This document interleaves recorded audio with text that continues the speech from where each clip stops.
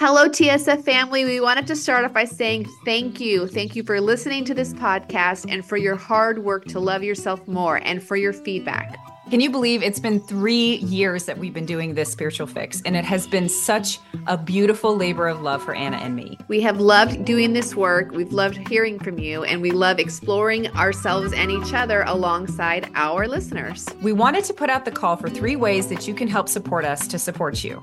1, we would love you to leave us a review on iTunes or follow us on Spotify. 2, drop us an email and let us know how much the podcast means to you. And 3, you can donate monthly or even just once to our PayPal patronage. Every little bit helps, and we are so grateful to those of you who have donated already. Thank you. You help make this podcast possible. Thanks, y'all. You can go to our website, www.thisspiritualfix.com, for information on how to pledge, as well as to email us. Hello, and welcome to This Spiritual Fix, episode 19, season 3. Today's episode is You Blipping Deserve to Be Loved, where we talk about how do we distinguish between what is us going through our shadow, what is abuse, etc. Stay tuned for a good conversation.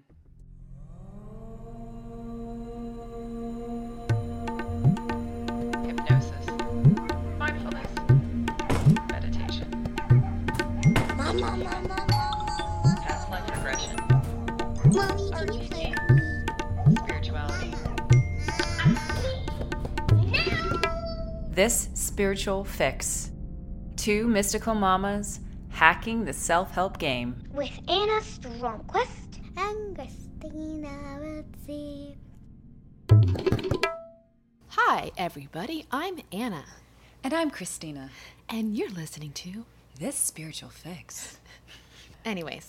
Yeah, this is actually still us. So, is this your first episode with us? It'll be an interesting one.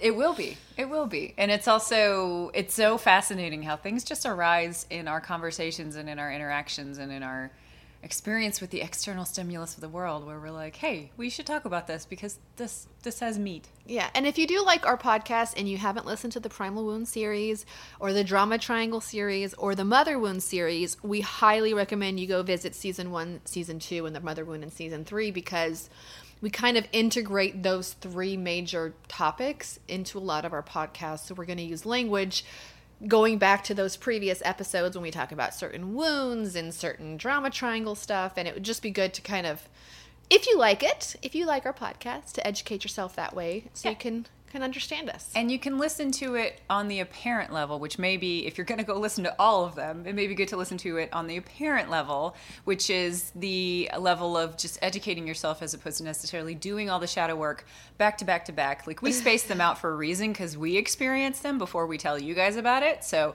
spacing them out, if you're actually going to go do the work, is probably a good idea. Yeah. But yeah, you don't want shadow work fatigue, which Right. is where you inundate yourself with shadow work. Right, which is why you can tell that we go really deeply into a shadow work thing about once a season, right? Like Anna's saying, the primal wounds, even though we did all the primal wounds, that was like 5 different pieces of It was fucking hard. It was fucking hard, but we took some breaks in between. Right, but apparent reality. What am I talking about, Anna? When All I right, say so that? when we talk on this spiritual fix, we talk about 4 different levels of reality. So I just kind of wanted to go into that a little deeper for any new listeners and for any old listeners, just kind of refresh your memory. So we have so many levels of reality. How many levels of reality will we probably have? Well, if you're talking about dimensions, there's about 12. But if you're talking about levels of reality, it's like, I mean, it just depends on if you're looking laterally or forward, Yeah. or multidimensionally, or, oh my God, it's infinite. So Ram Dass, who is a enlightened teacher who is now deceased or has left his body, as we say in spiritual people talk, he said one of the great ways to become more aware is to be aware at any given point of the 2 different levels of reality, of 2 different ways that a person exists in reality. And he gives 3. Like he says, they're basically radios and you have different channels. I like to talk about 4 different levels of reality, just because I think there's a radio channel that he didn't really go into when he would talk about this. So I will give you the Ram Dass radio station frequency, basically, but with our terminology, and then add a new one. Mm-hmm. Okay, so let's say these 4 radio stations. The radio station number 1 is the apparent truth. So on the apparent truth, let's say you have a man who got in a fight and beat someone up and is now in prison. Okay, that's the parent level. A parent level is this man murdered this man, he's now in prison. Yep. Okay? On the subtle level, we have the child of a single mother whose father abandoned him, and at one point his neighbor sexually abused him, and he had all this pent-up rage, and then he got into these certain patterns and these certain friendships, and then he met this person, and this dynamic happened, and then suddenly he killed him, and now he's in prison. The events which led to all of that, if you're looking at it from a more subtle understanding, you can see like exactly why everything came to be because of the patterns. Okay, so it's like a little bit layers deep of looking at, say, birth order and environmental influences and psychological influences and patterns, right? Yeah, so it's more like motive, like in a longer term scale in some ways, right? Yeah. And you could say that like your astrology sign is more subtle, or your birth order, or your human design, or your human design, or your information sorting, your NLP stuff. Yeah, or like even the country or the religion you were born into, like all the different kind of like cultural influences. Yeah, different unseen forces. Unseen forces, right? Yeah. So then we could say the deeper reality, which Ram Dass doesn't talk about, but I'm sure Ainsley MacLeod would, or other past life people, which would say, well, you might have a soul plan here. So maybe in a past life, this guy was murdered by the other guy. Mm-hmm. And so now it's his turn to experience what it's like to be the murderer and live with that kind of guilt. Or maybe, you know, he had a life lesson that he really wanted to learn, and he signed up before birth to come onto this planet and eventually murder someone so he could experience what it's like to be in prison, because in a previous life he had been a prison guard. Or we don't know what, but there might be a deeper level of reality which would explain the behavior that we don't even know unless we do like deep fucking regression or hypnosis. Right, so it's multi-life. Basically, you're going from the contents, the second level being the contents of what has happened in this life, to the third level, which is what has happened over the entire soul's journey, right, sort of thing. Right. Okay. And then you have other radio stations or levels of reality that I don't even know about, that I don't even know how to get to. And then you have ultimate truth, we're going to call it ultimate reality, which is like we are all one. We are all drops in the ocean, and the ocean is a drop in the water, and we are all one, and everything's okay, kind of fifth dimension stuff, or 12th dimension stuff. Well, it's right. So, and we've referred to that as well as to the zero state, because the basis of that being the fact that if we think of reality as linear, then we're like, you're in the zero dimension, and we're sitting in three-dimensional reality, but we have an awareness of four-dimensional reality, and then we all try and get to 5, and we're trying to get to 12. But the whole point is that 12 is actually 0. 12 is actually getting back to the start again, right? Where you're collapsing the separation that exists everywhere in the world, and you're collapsing it back down to that same original point. It's not even a point source. It's just like the unending loviness. Yeah. So, and I think that it's really important for us to talk about these different layers of reality, because like Ram Dass said, it's good to always remember yourself in one of the other realms of reality whenever you're dealing with anything. And I think that's true, especially in love, which is what we're going to talk about today, love relationships, is that for some of us who do see the deeper level or the subtle level or even the ultimate level, it's really hard when like, hey, he forgot my birthday on the apparent level, but I am aware of the fact that we are ultimately all one, so should I even get upset about this? You know, so it's like, it's kind of funny because it kind of, when you are aware of the other levels of reality, it's really hard to kind of know what's quote unquote right or wrong on the apparent level. I feel like. You know what I'm trying to say? I do. It's like you can bypass what's really happening because you can see other layers of reality. Right. So this is a question that came into my mind that the guys wanted me to ask. If apparent level is 1, if you were just going to say really easy, apparent level is 1, the awareness of all the influences in your life is level 2. Level 3 is your awareness of multiple lives, longer timeline. Level 4 is ultimate reality, right? What is your commentary in your own mind about apparent reality? Is that like 0.5 or is that like 1.5? You know what I'm talking about? Or is that just 1? Do you know what I'm trying to say? Like, I think that you have the apparent reality voice and then you have the witness. So the witness would probably be subtle or deep. And then the apparent reality voice is like the chatter.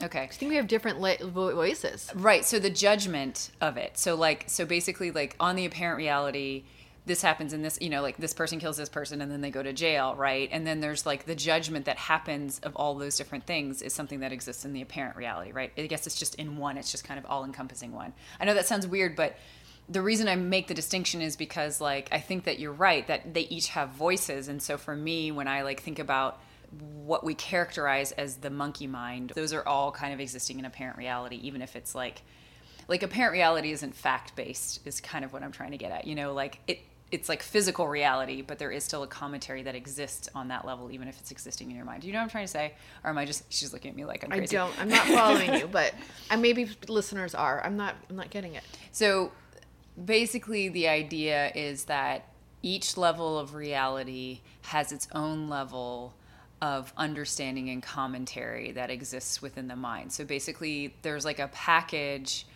of unconscious or conscious thoughts. Yes. Okay. Yeah, that's what I'm trying to say. Yeah, like so I think lot apparent level is the conscious voice, and the unconscious stuff is the more deeper truths. Right. So like 2, 3, you're getting more into the subconscious and the fact that it's not like the voice that's talking in your head. Whereas like the apparent reality is that your voice is telling you that this is a bad thing that's happening to you on the apparent level. Right. So that is my whole point, is they basically all have accompanying voices. And on this podcast, we try never to really bring up politics or things like that, because we want everyone listening to feel welcome, regardless of where you fit on the political or social spectrum. We want everyone to feel comfortable, because we don't want anyone to not feel like they could listen to this and grow in their spirituality. Right. But I just wanted to kind of point out kind of this dichotomy in people who are very quote unquote spiritual and saying, I'm not getting the vaccine because, not getting COVID, it's all in my mind, and like I can control my mind, and I'm not going to get sick because my mind is stronger than this illness. So that would say that's somewhere in between 2 and 3, let's say, this that kind of thinking. Yeah. And I on the other hand say, I'm like, yeah, I can understand that. Yes, with our mind we can overcome cancer, and yes, if you do the right, maybe hypnosis, you can cure that tumor miraculously, and you can fix that whatever, because the mind is stronger. But since I live on the apparent reality the most of the time, and probably 99% of the people I interact with in my world operate on the apparent level, I'm getting the vaccine because the vaccine lives on the apparent level. Right? So it's just kind of like, I just wanted to show, like, there's an example of how some of the decisions people are making based on where their consciousness is. Like, yes, my consciousness can jump into level 3, or often jumps into level 3, only in deep meditation, right? But like, yeah, I can go back and forth between 2 and 3 pretty easily, and 1. But like, I mostly probably spend my life in 1. Mm-hmm. And so I'm going to therefore follow the rules of the 1, where I am going to wear seatbelts, and I am going to get a vaccine, and I am going to lock my doors in the parking lot. But I know someone, we can all probably say we know somebody who operates a lot in living in, 2 or 3, and they're just like, I'm not going to wear seatbelts, I'm not going to follow these rules, I'm not going to get a vaccine, I'm not going to go to the hospital if I get sick. So the point being is, there's all different ways you can live in reality. And some of us, like me, are like, well, I mostly live in apparent reality, so I am going to take apparent reality decisions. Decisions. And I'm of the slightly different bent, but similar in the sense that I'm risk averse in general. So I will usually do something that covers all 3 of my bases. Like, I'll do something in apparent reality, and then I'll do it in the subtle realm, and then I'll do it in the even more subtle realm. And I'll just like, I'm going to make sure that I do a past life regression to make sure that this, like, I'm more into covering all my bases in the sense of like, but I think that there's also so many levels of complexity when it comes, and we're not going to get into the issue of vaccines in particular, because there are people all over the spectrum. Right. That was just a really good example of like how some people make their decision based upon where their conscious voice is mostly coming from. Yeah, exactly. So, but my main point being the fact that like, whatever decision you need to make is being so influenced by things that are happening on the apparent level and things that are happening on the subtle level, that wherever you end up is where you're supposed to be. But yeah, so the point being that, like, I think, Anna, you have a good point in the sense that everyone's going to have a different view of this reality, and it's going to serve you in whatever way you end up on that end of the spectrum, like on whatever part of that spectrum that you end up on. And I would like to add that just keep in mind when you are making your decisions that you are probably interacting with people who do live on the apparent truth level most of the time, and it might be kind-hearted. Well, that's social contracts. That's what I was kind of I didn't get into, is the fact that like apparent reality has so much complexity, because it has the individual apparent reality, and then it has the social and community of, you know what I mean? Like, you can kind of go out in all directions. I mean, but it's also really important for us to realize that as much as we want to welcome everybody, we also may not be the answer for everybody too. So that's also good to know. But yeah. Absolutely. We don't know what the fuck we're doing most of the time anyway.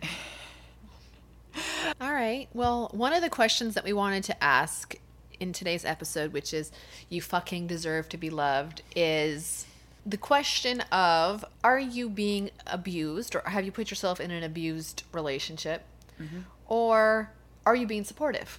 Right. And this came from, can I say Yeah. the origin of this? I did a TikTok a month or two ago, and it was on rejection sensitive dysphoria, and it was a response to somebody being like, well, if you're a partner of someone with rejection sensitive dysphoria, like, what would you recommend? Like, what are the warning signs? Like, how can I like help deal with this?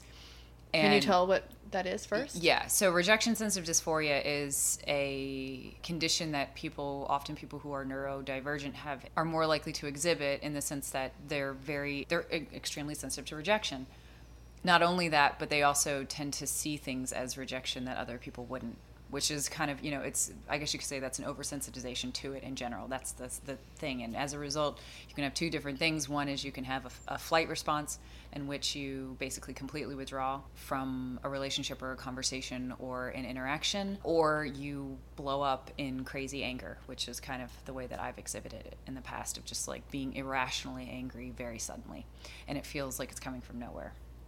And what ended up happening was that when I was talking about this on TikTok, a lot of the comments that came out of it were, This sounds like an abusive relationship. this sounds like an abuse. The person who's having to experience a partner with RSD is being abused, and they need to leave the relationship immediately. And there were a lot of people who are neurodivergent and who experience RSD who are like, this feels terrible. Like, I feel like I don't deserve love, because you're basically telling... Because the commenters were saying. Yeah, the commenters were basically saying, leave this person, right? Yeah. Which like, is if also, someone has ADHD and experiences RSD, then they shouldn't be in a relationship. Right. They don't deserve love because they're going to be toxic and abusive to whatever, which is also very colonialist therapy of like what we've talked about, this idea that like you're just supposed to cut out people in your life, as opposed to like finding community-based solutions for how to find this, and recognizing that some people do have different mental patterns, right? I don't even say mental illness, different mental patterns that make it so that they may be difficult. They may feel difficult and present challenges to a relationship, but that doesn't mean they don't deserve love. So... Right. Was that too much? No, Okay. That's great. That's great. So yeah, what we wanted to do here is in the first part of this episode is to pose, I should say, 7 questions to ask yourself if you are being supportive or are you being quote unquote abused, right? Right. Because if you are with someone who is neurodivergent, or someone who has a lot of shadow work or a lot of childhood trauma, or an addiction, or is working through their own personal demons, whatever, you may sometimes be dealing with very strong emotions or shadow work expressions, etc. And so you might be wondering, well, God, am I being abused here? Or am I just being a supportive partner? So these are the 7 questions that we've come up with.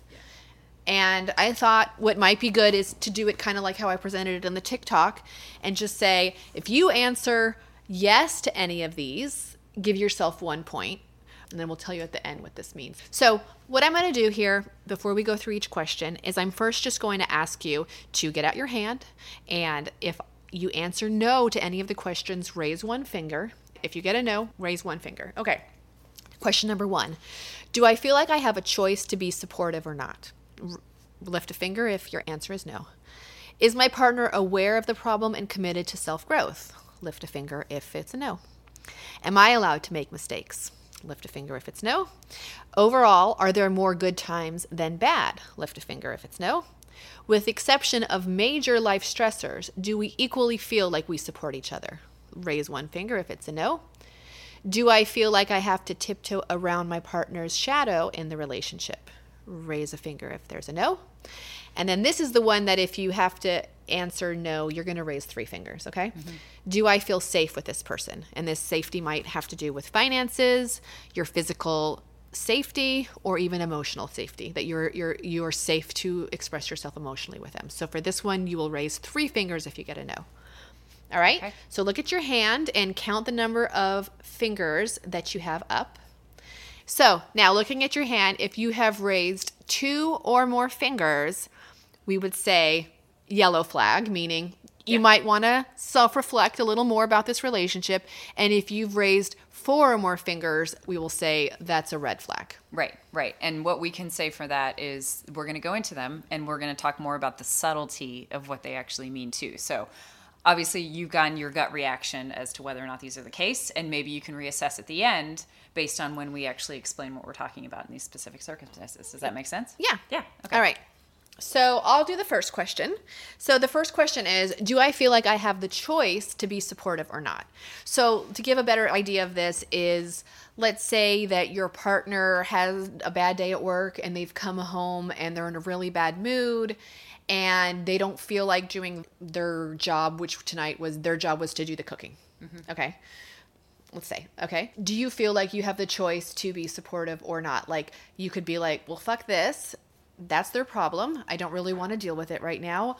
I'm going to go out to eat with my friends, or I'm going to order takeout, or I'm just going to, whatever. Like, do you feel that you have a choice, or do you feel like you need to stop what you're doing and comfort them and do their task, which is to make you both dinner or whatever. Do you feel like a choice? Now, definitely, if you love the person, you might definitely feel like, okay, well, I'll do the task for them and I'm going to sit out my normal TV show watching tonight or whatever and be with them and listen to them. That's fine if you want to do that, but do you feel like you have the choice to make the decision?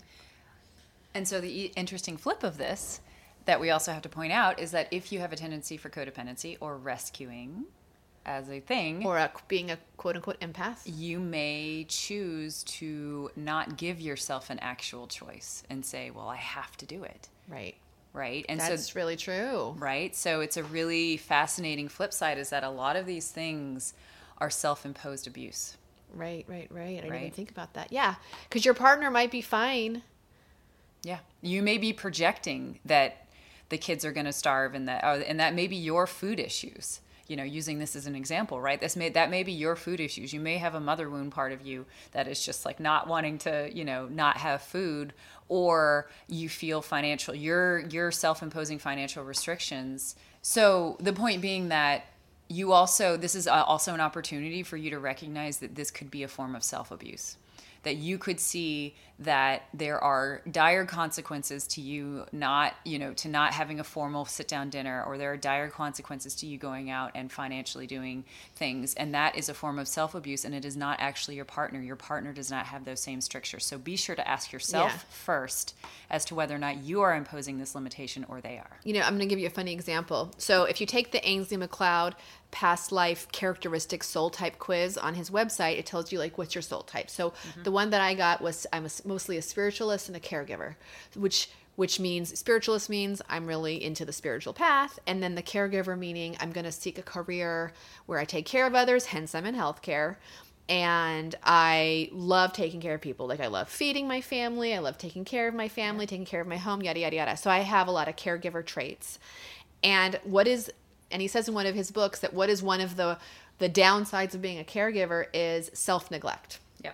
So like in this question, do I have a choice to be supportive or not? Because I inherently just am more of a caregiver type, I have a really hard time not being supportive when someone's in need. And I'm going to give you a funny example. Before Christina and I came on this little mini trip that we're having to record all these episodes, my husband injured his foot. And I was packing the bags to leave the house, and I'm getting ready to load the car, and he usually would load the car for me, but his foot was injured, so he couldn't. I said, how's your foot?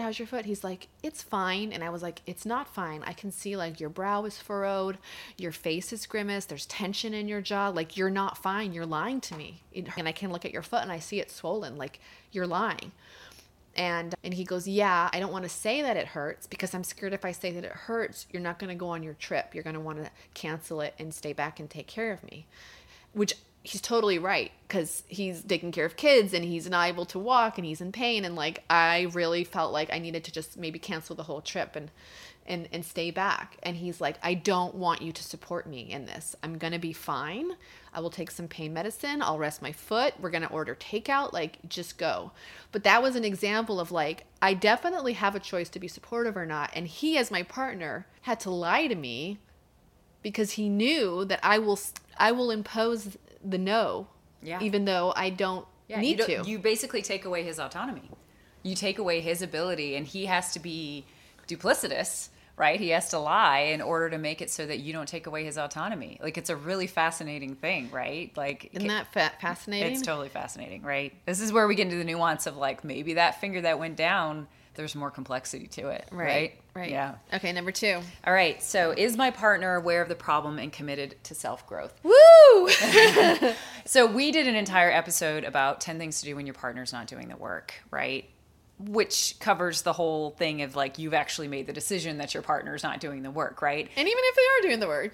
Yeah, right. Even if you are doing Maybe the work, you blind may be spots. going at a snail's pace. And I have to bring up the story of you and Eric that like was such the amazing wake-up call for me in this particular way, right? Which was when you were doing the Matt Kahn courses and things like that. And we've told the story on the past in the podcast, but it was basically this moment where you were having some sort of moment. You were like in a PMDD time or something like that.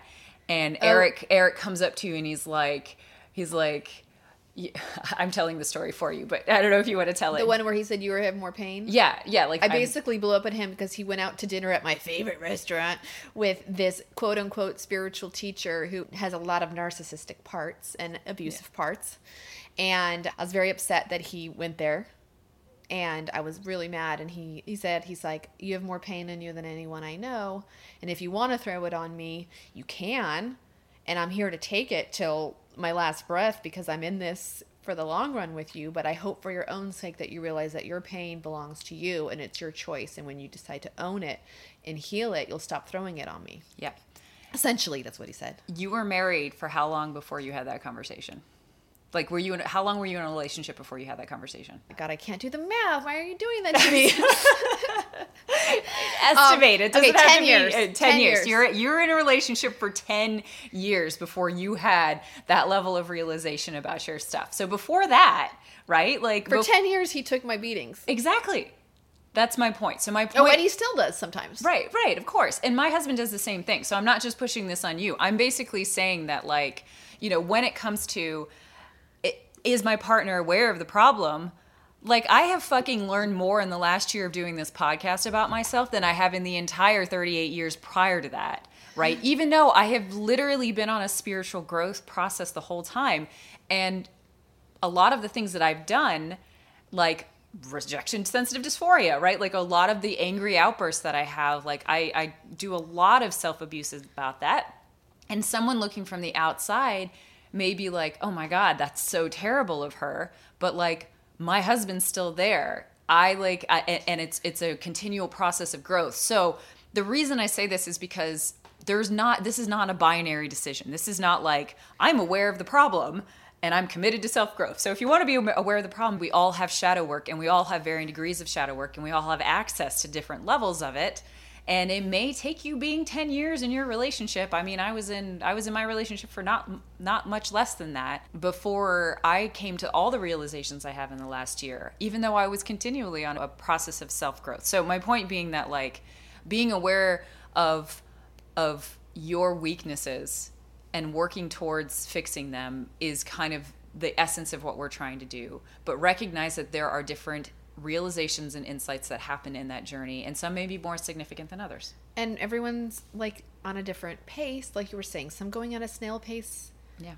But I think that there's light at the end of the tunnel if they're on that path. If they are in complete denial, they're like, there's no problem at all. This is all in your head. I'm going to gaslight you. Red flag. Yeah.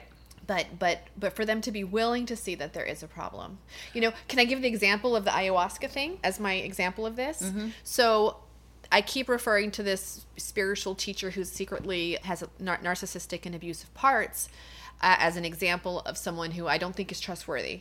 And I was interested in visiting a shaman who does ayahuasca ceremony, but her teacher happened to be this person. Mm-hmm. So basically, I haven't done it, and I'm not opposed to it, but I was curious about doing ayahuasca with a shaman. So we had an interview in which I asked her, I said, you know, I'm really curious about doing this, and I wanted to know, though, what are your beliefs about Mr. So-and-so, because in my understanding that he's a very abusive, dangerous person, but he is your spiritual teacher, so I just wanted to get some insight about that. She goes, he's not abusive, he's not a bad person, therefore, I don't think it's going to be a good fit because you need to do ayahuasca with a shaman that you feel safe with. Mm-hmm. Okay? Fast forward I don't know, a year, she came to the same realization I did. And now maybe I might do ayahuasca with her one day, you know, in which I would love to talk about it on the show. So there's that. The point being, if I had come to her and said to her, I think Mr. So-and-so is a dangerous person, and she had said to me, you're right. He is a dangerous person to some people, and he does display these narcissistic tendencies, and he can have a narcissistic part. However, I can put that aside, and I can focus on the good parts of him, okay? But the fact that she couldn't see it, to me, was my red flag. So I therefore couldn't do it with her. If she had just said, yes, he has narcissistic tendencies, I'm aware, but I can look past it and focus on the good. I would have done the ayahuasca with her, because she would have been, as we say in this, is my partner aware of the problem, committed to self-growth. It doesn't mean they have done the work. It doesn't mean they have done the growth. It doesn't mean that they've come to the end of that tunnel. But just to be aware of it is the important part, I think, and the safe part of it. That's what I'm trying to say. No, it makes perfect sense. It's kind of like, imagine you have a blind spot, and if, like, the best way to we could almost sum it up with being like, if your blind spot sits on your own responsibility in the relationship for causing conflict, if your partner cannot see their purpose in this, that's the flag, right? You know, is if they can't even see, they haven't even begun the first step. Right. So I guess number 2, instead of saying, is my partner aware of the problem and committed to self-growth, we could say, is your partner worshiping their blind spot? Yeah, their blind self, or does your partner see their role in the conflict and their behavior, and their conflict and your interactions in your relationship? Yeah, and not to toot Christina and I's horn, because we can be total pain in the asses to our partners. Yeah. But like, when I am in my PMDD and I am being a total bitch or a total asshole to my husband, he knows that I know that I am being an asshole and that I don't like it. And there's plenty of times where I've been a total asshole and I'm like, I am so sorry that I'm causing this fight. I don't want to, but I can't see past it, you know? Yeah. And I feel like him just seeing that I want to get out of it gives him the hope to stay with me through this shitty stuff. Yeah. Yeah. And that's brilliant. And that's really brilliant. Like, and that's, and I could say I get to that point in my arguments too, where I'm just like, I really want to get really fucking angry about this. But you know what? I'm recognizing that I actually just need to off-gas all of this emotional energy that's stuck in my body, and I want to direct it at you. Because you're easy. Yeah, because you're easy, and because you're cute. Gonna and that's the drama triangle. Like, go back to season 2 and you can say, like, that's the drama triangle. It's this addiction to using other people as the fodder for releasing your emotional energy, as opposed to just releasing it without a direction or without an opponent. Right. I love that. Yeah. Okay, number 3, am I allowed to make mistakes? This one's a pretty straightforward one, which is basically like, yeah, your partner can make mistakes, but are you allowed to make mistakes? Because are they holding you to an impossible standard? Are you not allowed to mess up? Are you not allowed to come home late? Or whatever it is, you know, are you allowed to fuck up on your chores that you've distributed? Are you not? I think that's just a very easy one. It's basically double standard kind of thing. Right. And again, this is one of those really important ones that you need to look about your own self-abuse. Are you the one who says that you can't make a mistake, and are you projecting it onto your partner? Good point. Good point. Overall, are there more good times than bad? This one, I have so many feelings about. Okay, I made this list up, so you can like also say if it's a stupid question. I don't think it's a stupid question at all. I just think it's a really, really, like, if I had to say there was one thing on here that is the question, right? In some ways about, like, the quintessential question. The quintessential question about whether or not that, like, okay, on the apparent level, in apparent reality, like, we should always aim to be in relationships where people are more good than bad, you know. But then again, on the subtle level, what the fuck is good and bad? Like, what the fuck is, you know, what is good and bad, and what does it mean? But I also think that like I've had a couple of times in my life where I've definitely had relationships with people that have gone south. And I've kind of examined it and been like, okay, why did this go south? Like, what went on with this relationship? And ultimately, there's usually some sort of betrayal. There's usually one of the wounds that's been triggered, right, for some reason. But in long-term relationships that kind of fall away, I think they normally fall away because the bad times are more than the good, okay, right? Yeah. Like, I honestly think that, like, in a very simple way, if you're in a relationship and it feels like the amount of emotional energy that you go into is more dedicated to diffusing Drama or diffusing arguments or what one could construe as recovery Right. from stress responses, right? Stress responses and their recovery. If the majority of your relationship is in that position, then you could see it on the subtle level as they are a gift because they keep bringing up your shit. Or you could say, okay, maybe this isn't necessarily where I need to be because this person is triggering a whole bunch of my stuff.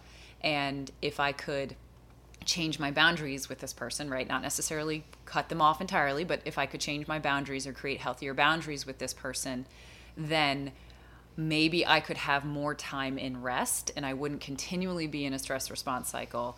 And therefore I would get a chance to get my feet on solid ground before having to dive back into the deep end of shadow work. Like if you're spending 80 to 90% of your relationship in shadow work, that's a thing. Right. Unless you're choosing to, but your own shadow work, not like in response to them triggering you, maybe. That's it. Yeah. Right? Yeah. All right. Number 5, with the exception of major life stressors, do we equally feel like we support each other? This is a really interesting one for anyone who has had a pregnant partner or a partner with a mental illness or chronic health problems, because you kind of got to like take that out of the equation, because if your partner does have a chronic health problem or a chronic mental illness, or they're the one who just lost their job or their parents died or whatever, they're dealing with some temporary or chronic, meaning, repeated issue, like they probably might end up getting more support in the relationship. But with the exception of those events, can you say that you both are equally get the support? And like a great example of this is this very simple concept, and I forgot what it's called, but it's when you feel resentment because you can't take the time off being sick that your partner can. Right. What is Which that is called? it's a form of I sent you a YouTube about it. It was about dad sickness versus mom sickness. I think that there has been a tendency for us to be like, well, this relationship isn't giving things for me, so I'm going to leave, right? So it ends up being almost a very like kind of self-centered or narcissistic thing. Almost everything in the whole world is effectively self-centered or narcissistic. It's very solipsistic, which is a fancy word for basically like a form of spirituality which says that we actually can't account for anything outside of our own experience. Like, because I look at Anna and I'm like, I think I know what's going on in her mind, but I don't really. And if you've read or seen the show Brave New World, they talk a lot about this where they're all about the community, and the community is everything. That is a total ADHD tangent. The most important part being the fact that when you have an experience, partnerships involve supporting other people, and it may mean that you're supporting someone for quite some time in the name of love, right? And that is going to be its own learning experience for you. It's going to be its own experience for you that basically says, okay, well, I may be physically supporting my partner through their illness, but the experience that I get in my own soul from doing that, from experiencing the love and being able to help someone who is suffering to ease their suffering, is actually giving me something too. Right. So there's more than the physical. We're talking about that the support can exist on all different levels. You can have a feedback loop, right, that starts on the apparent level of you giving something on the apparent level, but you receive something on the subtle level, right. And so that's kind of what it's important to look at this more holistically, to say that actually, I may be supporting my partner a lot more than they are physically, but I'm getting other things back that aren't necessarily, cannot be measured in the physical. And there was this great article, which I can't find, and if I do find it, I'll link it in the show notes, but it was talking about the inequity or the imbalance in relationships. It's often referred to jokingly as the man cold, where, a woman and a man might equally have the same exact cold, but like the man is expected to be babied and he stops doing all of his responsibilities and he just wants to lie on the couch and relax, whereas the woman, when she has the same exact cold, does not feel the same freedom to take care of herself or rest, and she still takes care of all of her things. I mean, we can talk about that in terms of patriarchal privilege or social dynamics or all sorts of reasons why this happens. Or mother wounds, yeah. Or mother wounds, or why this happened. But then it's again like when you're sick, have you set a game plan for when you're sick, how you expect to be taken care of? That's another thing because maybe they see you getting up and around and doing all the things, so they don't reach out to help because they think you're fine. But like to actually say, look, I don't feel good and I expect for you to do this, this, and this, because when you're sick, I do this, this, and this. Because a lot of us who are martyr-ish or caregiver types, we will push through our illness and self-neglect, and we might feel like that's our partner doing that to us, but they're really not. It's just that they're better at self-care. Yeah, exactly. So anyways, there's that. Okay. Number 6. Do I feel like I have to tiptoe around my partner's shadow in the relationship? This one is also a really big and interesting thing because of the fact that I have had a number of different relationships that some of them have not turned out, in which basically, especially if it comes from family who's very close, right? Who you basically have minefields. Like basically imagine that around your subtle body are a whole bunch of triggers, like hair triggers for minefields, right? And one person can walk through there and they are literally not even anywhere close. Like imagine that like level 1 is your minefield. You could have 10 million, you could have 1,000 interactions and all of them can walk straight up to you because they have they're like walking 2 feet above your minefield. So they'll never do any triggers. I'm not understanding. There's some people that know your buttons to push.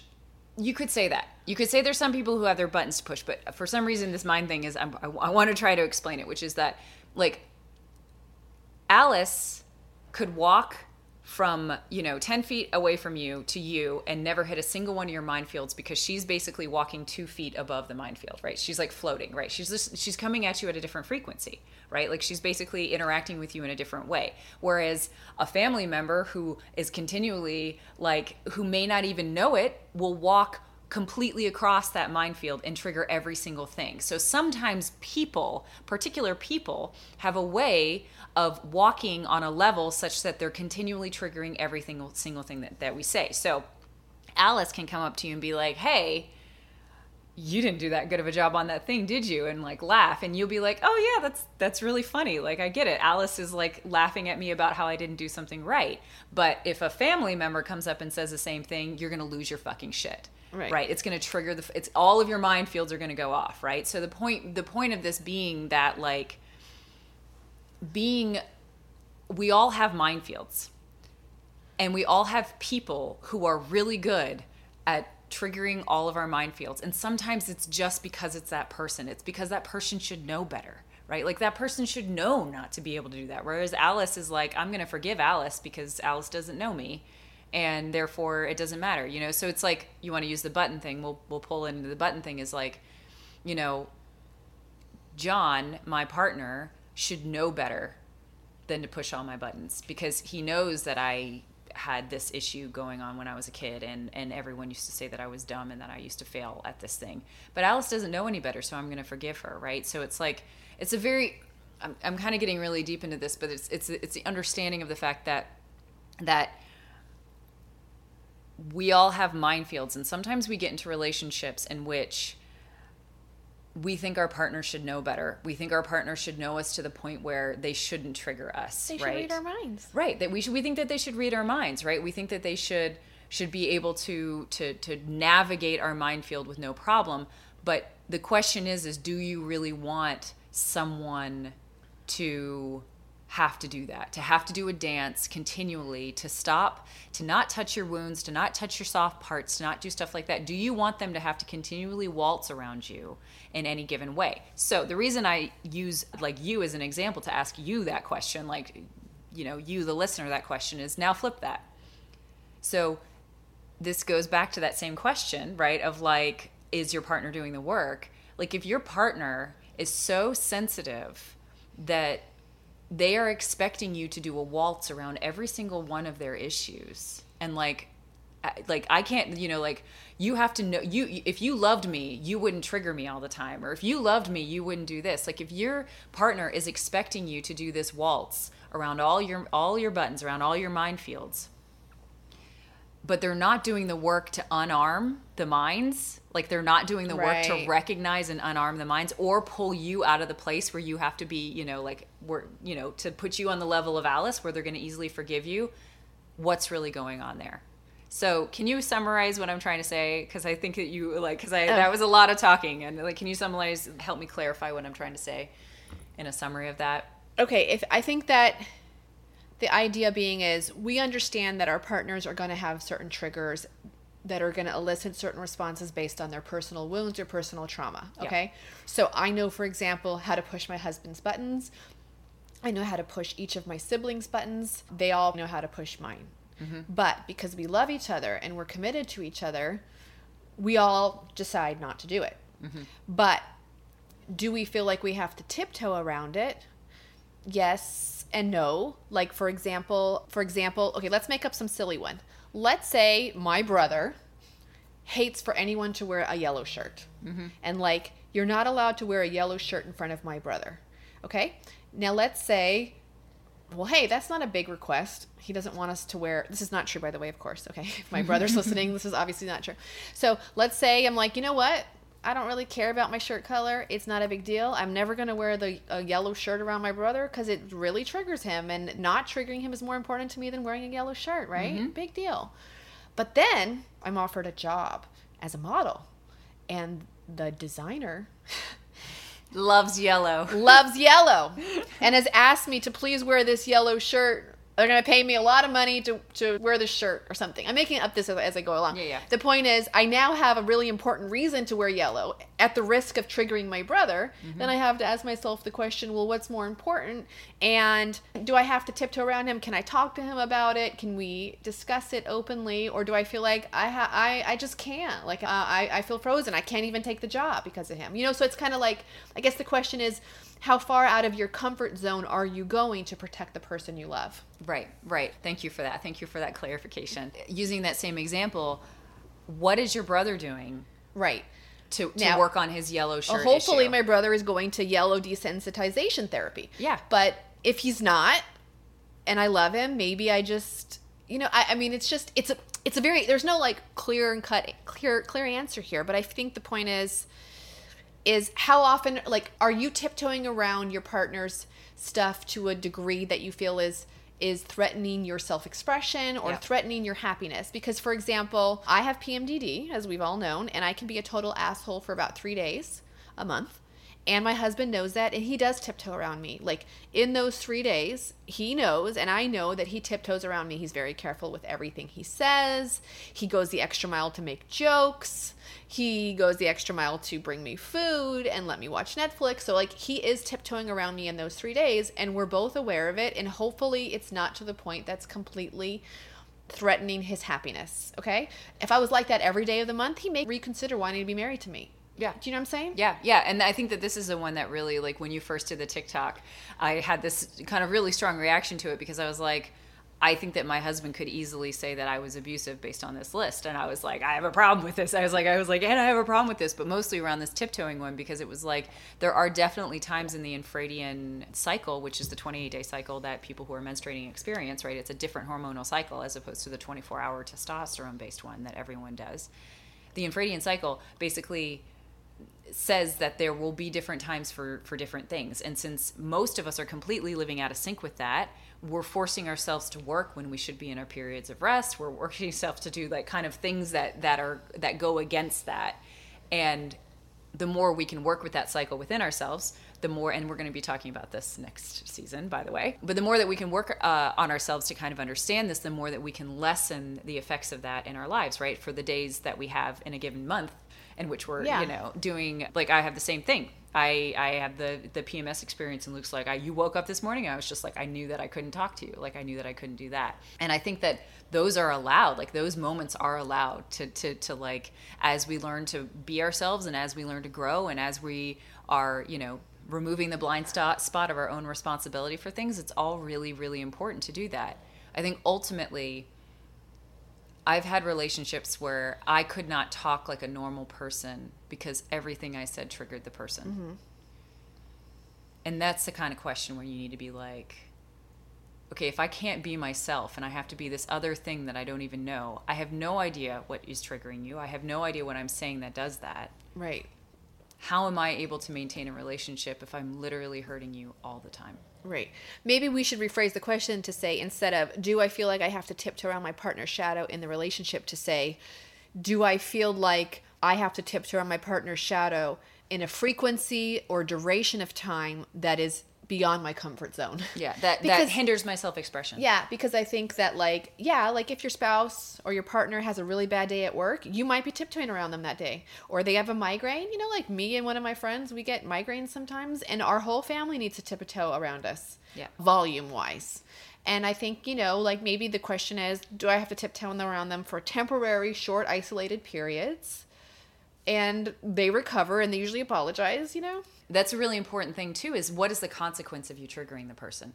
Right? Are you forced to sit down and endure abuse, which seems 10 times worse than the trigger that you that you TED created? Talk? Are you you delivered a TED Talk on why you're an asshole? Yeah. Right. And basically experience, because that's what triggers are, right? In case we haven't described this enough, and while describing this, is that in the way that I see triggers is that they are effectively emotional stuck energy that has very sensitive hair triggers all around it. And it's looking for any excuse to basically release its pressure, because its pressure is constantly building up and you're kind of constantly adding to this like area within your body that is this trauma, right? That it has not been unstuck. And so if someone triggers you and then you use that excuse, or if you trigger your partner and then they use that excuse to yell at you for 4 hours because they need to release all the pressure that's built up in this trigger, that is where we're saying that this is a line of abuse or a flag that is very important to recognize, because they are not using a healthy, they're not dispelling their energy in a healthy way. They are being immature and irresponsible with their dispelling of their energy as a result of their trigger. Mm-hmm. All right, number 7, do I feel safe with this person financially, physically, and or emotionally? So I said, put 3 fingers up for this one. And before we get into this question, I just want to give a disclaimer that this is the National Domestic Violence Hotline. It's 1-800-799-SAFE. That's 7233. So 800-799-7233 if the United States, and hopefully whatever country you're listening from has domestic violence hotlines. If you do not feel safe physically, that you feel that your life is at risk, your children's life is at risk, your financial life is at risk, that they are abusing you financially, or that emotionally you are being abused against, or even sexually, we really hope that you get yourself in a mental state of mind that you can get help and support and get out of that situation. Okay, so we want to just say that is a very serious situation. Yeah. Let's start there. Yeah. Thank you. Okay. Regarding this topic of safety, I really, really, really recommend to anyone who has Netflix, access to Netflix, to watch a series called Maid, M-A-I-D. It stars Andie MacDowell's daughter, Margaret Qualley, and Andie MacDowell is in it too. So you have a real-life mother and daughter playing these characters. And it is a beautiful series. And it's an extremely triggering series for anyone who has been in an abusive relationship. I know of a few people who watched it and they said that they were getting flashbacks and panic attacks watching it. So it can be a very difficult show to watch, but it essentially maps the evolution of domestic violence, which usually begins with some verbal stuff and then financial abuse, which I was not aware of, that financial abuse is actually one of the very first steps of domestic violence, which is where your partner controls your finances. They either sabotage your job by getting you to get fired, or they mess up your transportation. They withhold money from you. They keep the money in a separate account that you have no access to. Like, financial abuse is one of the first ways that someone is able to isolate you and get you to be dependent upon them so that they can then abuse you further and you have no way out. Right. So they limit your freedom of choice, basically. Right. Right. So okay. excellent show. And I'll put a link to it in the show notes. But going into this one, do I feel safe with this person? We are not experts enough to discuss domestic violence and safety. So I don't feel like we are the adequate resource here to really go into this question. But I think if you can start noticing early warning signs like financial abuse or maybe violence against things near you, like obviously if they're hitting you and threatening your physical safety, you know that you're being domestically violence or you're being abused. You're being abused with domestic violence. But maybe you don't know because it hasn't gotten that far yet. But some warning signs would be the financial abuse, the isolation of your choices. Right, as well as the isolation of you, wanting to always go with you to new places, right? Like always wanting to be with you when you go to your friends' houses, always wanting to, like touch the point where you can't do anything by yourself, right? And then eventually making it so that you can't have friends come over, you can't have things like that. So physically isolating you from your other relationships. Right, isolating you from friends and family, but it can be very, very covert. Like, for example, they might tell rumors and lies about you to your friends and family, so people will want to distance you from them. Like, there's a woman on Instagram called Gaily Alex, and she is an amazing financial woman who does house design, and she tells a story of how she was dating an abusive boyfriend, and he actually paid people at a dinner party to all ignore her. So she went out to dinner, and everyone at the dinner party either ignored her or put her down when she talked so that her self-esteem would be diminished. So maybe your partner doesn't have the money to bribe people to do that kind of stuff, but they might find ways to alienate you so that you totally think that something's wrong with you, that no one likes you. Yeah. And they isolate you in those ways. A form of gaslighting. Yeah. Huge form of gaslighting. And another thing that they can do is, which is showed in Maid, is before they even get to the point of actually hitting you, they might hit a wall, they might throw an object near you, they might punch a door, they might punch a wall, they might punch things near you. The domestic violence isn't on your body per se, but it's near you. It's a threat. Yeah. Is it's to say, look at me, they might not be aware they're doing it consciously, but it's to say, look at me, look at how strong I am. I can hurt you. If I can punch my hand through this wall, what will I do to you? So if someone is punching holes in walls near you or around you, that might be a very strong indication that they are eventually going to hit you too. Okay, so then let's go into the conclusion, Christina. Yeah, so ultimately, guys, the reason that we said this is because kind of what I brought up at the beginning, which did hurt my heart a little bit to see the comments towards people with different mental patterns and who are neurodiverse. This is idea that like, if you have a difficulty, if you have a challenge, if you have something that makes you not, if you have shadow that feels to overwhelm, if you're getting over, if you have a complex PTSD, if you have all of these different things, these are all different things that can make it so that you don't feel like you deserve love. And that can feel as if it is the resounding message that you're hearing from all sorts of people who are, kind of exhibiting this, I'm just going to cut you off. I'm going to ghost you. I'm going to no contact you because, you're doing this or you're being abusive in my life or something along those lines. We went through this whole very detailed list to let you guys know that lists are good, but lists have nuance, right? And ultimately creating a healthy boundary in which people can still be in relationship with each other and learn from each other, but are in a place where they feel safe and they don't feel that there is a danger to them, can be a good situation in everything short of domestic violence, right? And that ultimately you and your shadow, every single part of you, fucking deserves love. Yes. And me, the quote queen, I want to give 2 quotes before we end. Is that okay? Yeah. Yeah. I love quotes. Yeah. No, I love that you love quotes. All right. So to bring this all back home and back to the beginning, we discussed in the beginning the 4 levels of reality. We have apparent truth, what appears to be going on, subtle truth, which are the deeper nuances of what's really going on, the deeper truth, which might be your soul assignment of what's going on, and then we have the ultimate truth, which is that we are ultimately all one and we are all love. And I want to kind of end with our focus being on that ultimate truth that we are all love and that our love comes ultimately from a place within us. This quote comes from Rhonda Britton. You don't have to earn or deserve love. You are love. Loving is never about how others treat you. It is always about how you are treating yourself. Right. And last one by Ram Dass, of course. The most important aspect of love is not in giving or the receiving. It's in the being. When I need love from others or need to give love to others, I'm caught in an unstable situation. Being in love, rather than giving or taking love, is the only thing that provides stability. Being in love means seeing the beloved all around me. Thank you for listening to this episode of This Spiritual Fix. If you like us, please follow us on TikTok at this.spiritual.fix. Have a great day. And remember, Humility, gratitude, acceptance, done. Hi, y'all.